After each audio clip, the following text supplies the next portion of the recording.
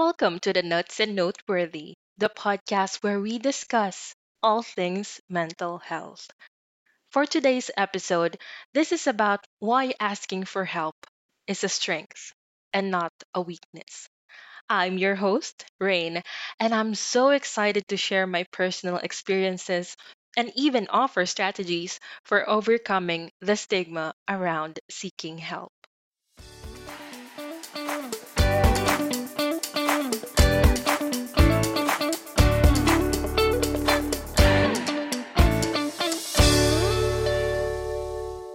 As someone who grew up in a strict Filipino household, I know what it feels like to feel the great pressure of high expectations.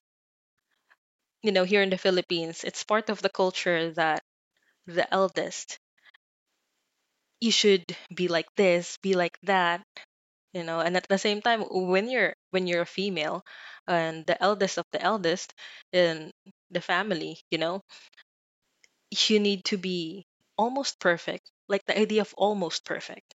You need to be able to do this, do that, be able to cope up with everything that's been given to you, learn everything easily, that pressure. My parents had lots of hopes and dreams for me when I was young, and I always felt like I was falling short. But it wasn't until my parents separated that I became the next in line to help my father in raising my siblings. And again, it's part of the culture.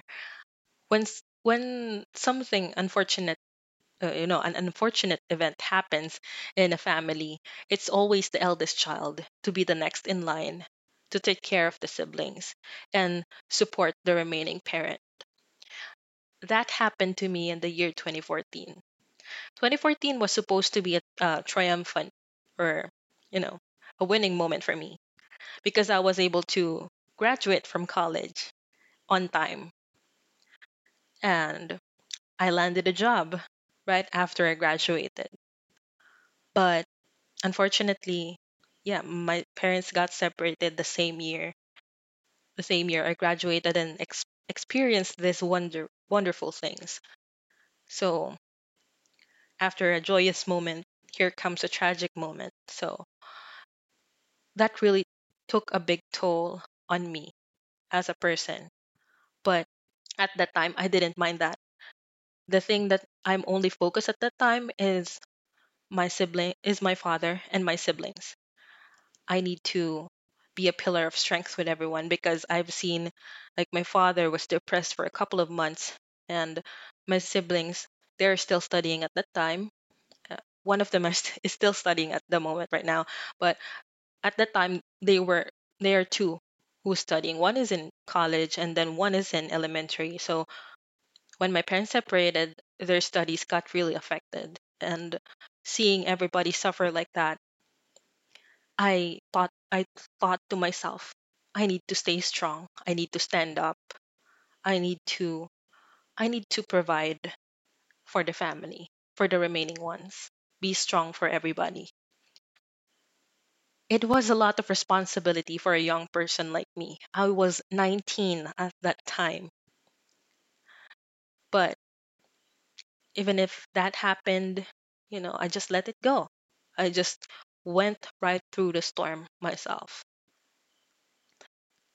These early experiences left me with deep seated feelings of inadequacy and fear of failure. At that moment, because I'm the only one whom I can think who can help us, I'm the only one who has the strength, to support everyone, and nobody's there. I found it hard to ask for help because I didn't want to be a burden or admit that I couldn't handle everything on my own. It took me years, but eventually these feelings contributed actually to my bipolar disorder, and it made it even harder for asking help. Actually, it's common for people to feel like asking for help, like it's a sign of weakness. But in reality, it takes great strength. and courage to admit when we need support. So, for this episode, let us expand the idea of the power of asking for help, and let's, you know, deep dive into it. That's what we're going to do today in this podcast episode. Let's talk about some of the common barriers that prevent people from asking for help.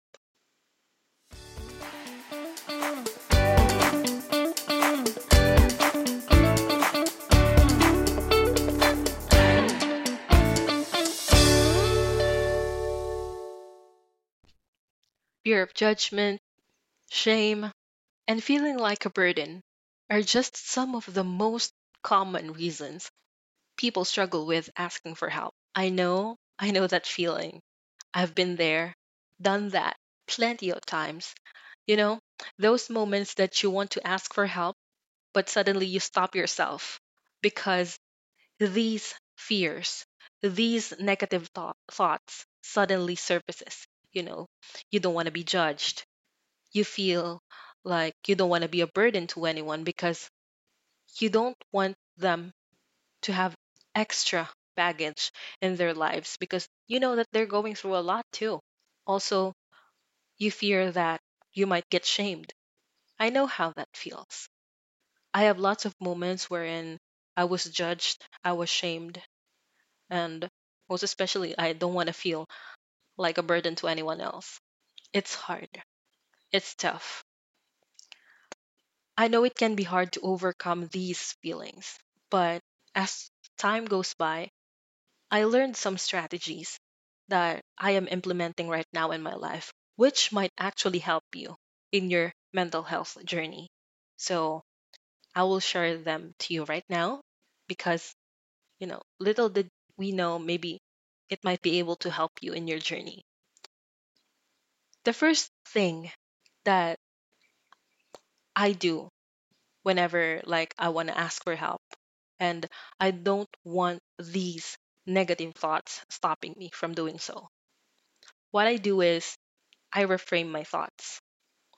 Because, guys, reframing your thoughts can be a big help for you to be able to be vocal on what you're going through and be able to, you be able to communicate and ask for help. So, what you need to do here is instead of thinking of asking for help as a weakness, think of it as a sign of strength and resilience. Why? Because, you know, when you feel down or very low in your life, you're stuck in the darkness, right? Every one of us who goes through the same thing, we know how hard it is to be stuck in that situation. But the moment you get up and then gather up enough strength to pull yourself out of that darkness, it requires great amount of strength and power to pull yourself out of that.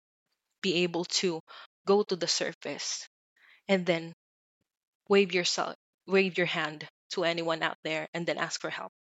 That requires strength, and you should be proud of yourself about that. That is how you reframe your thoughts. Another strategy that worked for me is to have a support system. Seek support from your trusted loved ones and friends. And for this part, actually, I want to say a huge thank you for those people who stayed with me in my darkest moments. You guys are so amazing because I came to a point like I want to cut off many people in my life, but these people stayed and instead joined me in my journey to being better. I, I'm still in that journey right now. I'm still getting better, but I am much better than before. But anyways, another thing that I want to highlight when it comes to seeking support is when it comes to my journey. I want to say thank you, most especially to my husband, because without him, I won't be having this courage within my heart, within myself, to be able to be vocal and, you know, say that, hey, I need help. I can't do this alone. He's the one who turned my life 360 degrees and helped me in realizing that I'm never alone. I am not alone. It's okay to ask for help, and I shouldn't be ashamed of it. And so, yeah, I would like to thank my husband for it. Thank you so much, Mahal.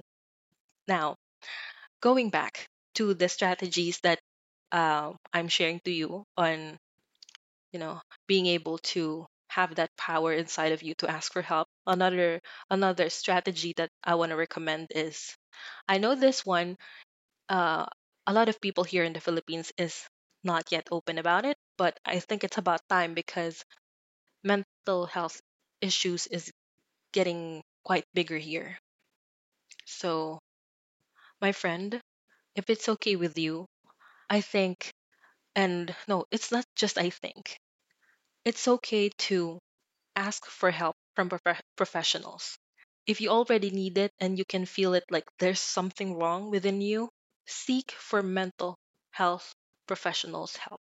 It's okay. You shouldn't be ashamed of it. Don't be afraid of those people who will like judge you that, you know. I know because I've been in those moments plenty of times. Like, like for example, my first diagnosis is I'm a depressed person. No, I have depression. I was first diagnosed as a person with major depressive disorder. And those times, like whenever I buy my medicine, like people, people in line will be like looking at the medicine that I'm taking, and then they will be finding out, and then or even from a prescription, some of them will be so nosy and then look at my prescription and then say, oh, you seek psychiatric help, you have a psychiatrist, you do those things. You don't look like one, like they say, you don't look like you have anything going on with your brain, you know and and they say like one example is one old lady said at that time that you don't look like one. And what's your diagnosis? I told them at that time, I told her at that time that my diagnosis was major depressive disorder, and in layman's term, it's depression. And she just said, oh no, sweetie, you don't need that much, you don't need to spend money on that.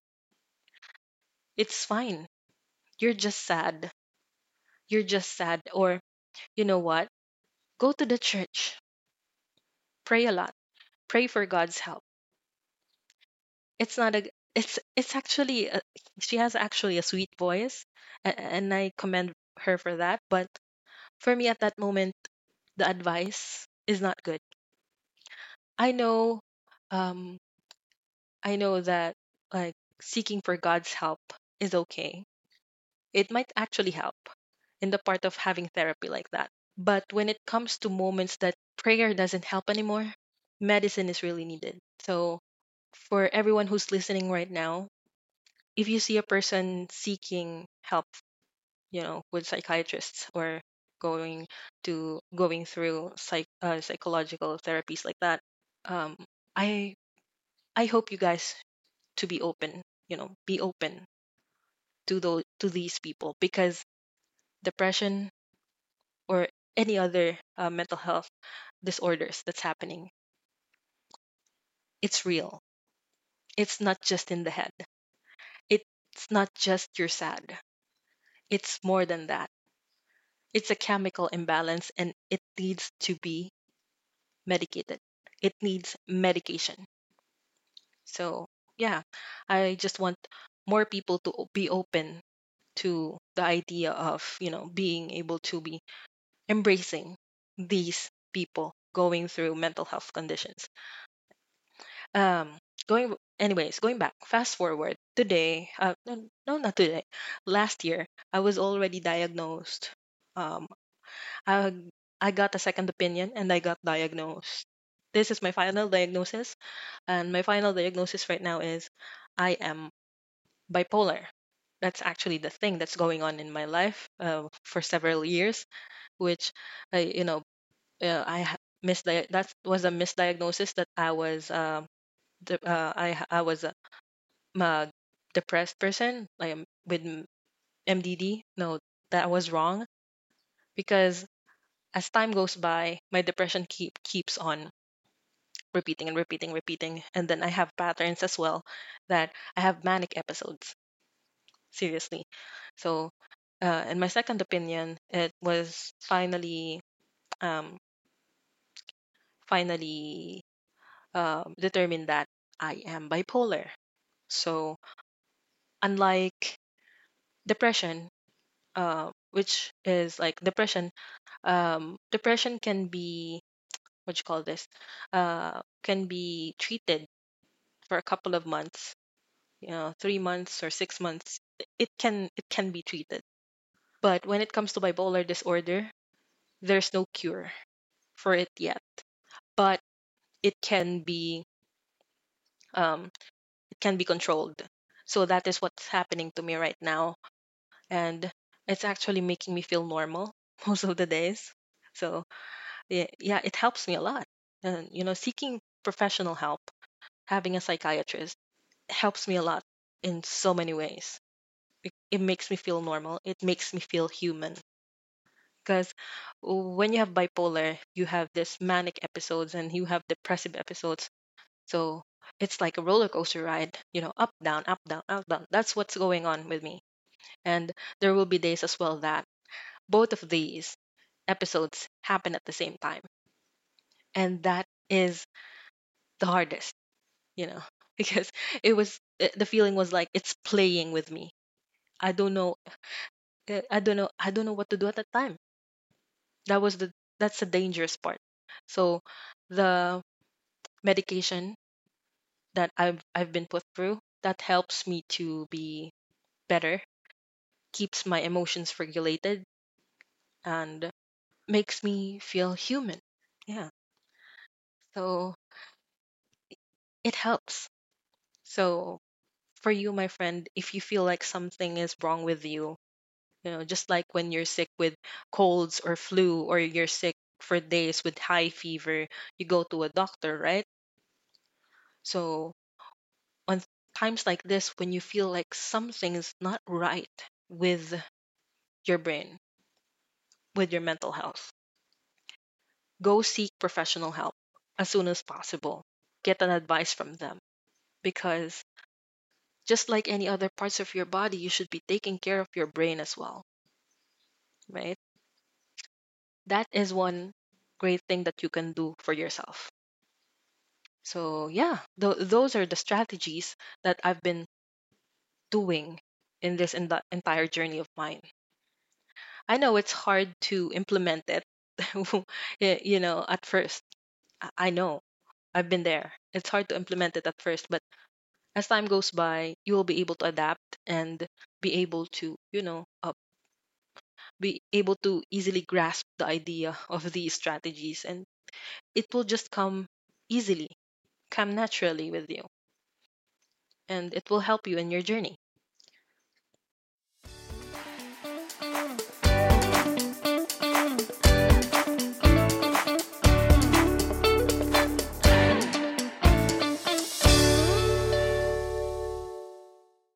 Research and statistics show that asking for help can have a positive impact on our mental health.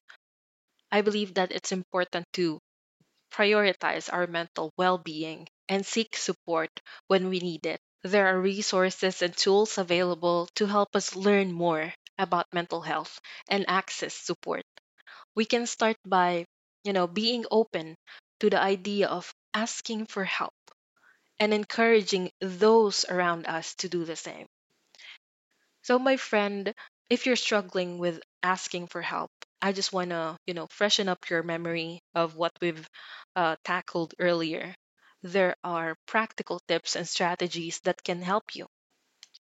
Uh, Going back, one of the things is finding a therapist or a counselor which can be a great step towards getting the support you need, not just a therapist, even like professional mental health, even a psychiatrist, if it's really needed, you know. It's a great step towards getting the support you need. There are also online resources and helplines available if you're not ready to speak to someone in person. We have we have a helpline here in the Philippines. I used to call that years before, like plenty of times when I have, you know, sorry for the word, I have suicidal tendencies, suicidal episodes like that. I used to call them a lot. Um, I haven't used that line for almost 2 years now, so let me search that again and I will share them to you. So yeah, there are also online resources and helplines available if you're not ready to speak to someone in person. And also, building a support network of trusted friends and family, your loved ones, members that can help you, you know, with your mental health journey. Remember, you don't have to do this alone. You are never alone. You should always be open to the idea of being vulnerable. There is power in asking for help.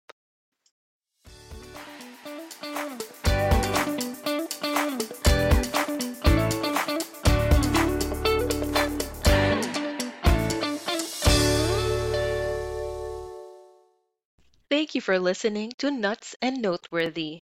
Remember to prioritize your mental health and don't be afraid to ask for help when you need it.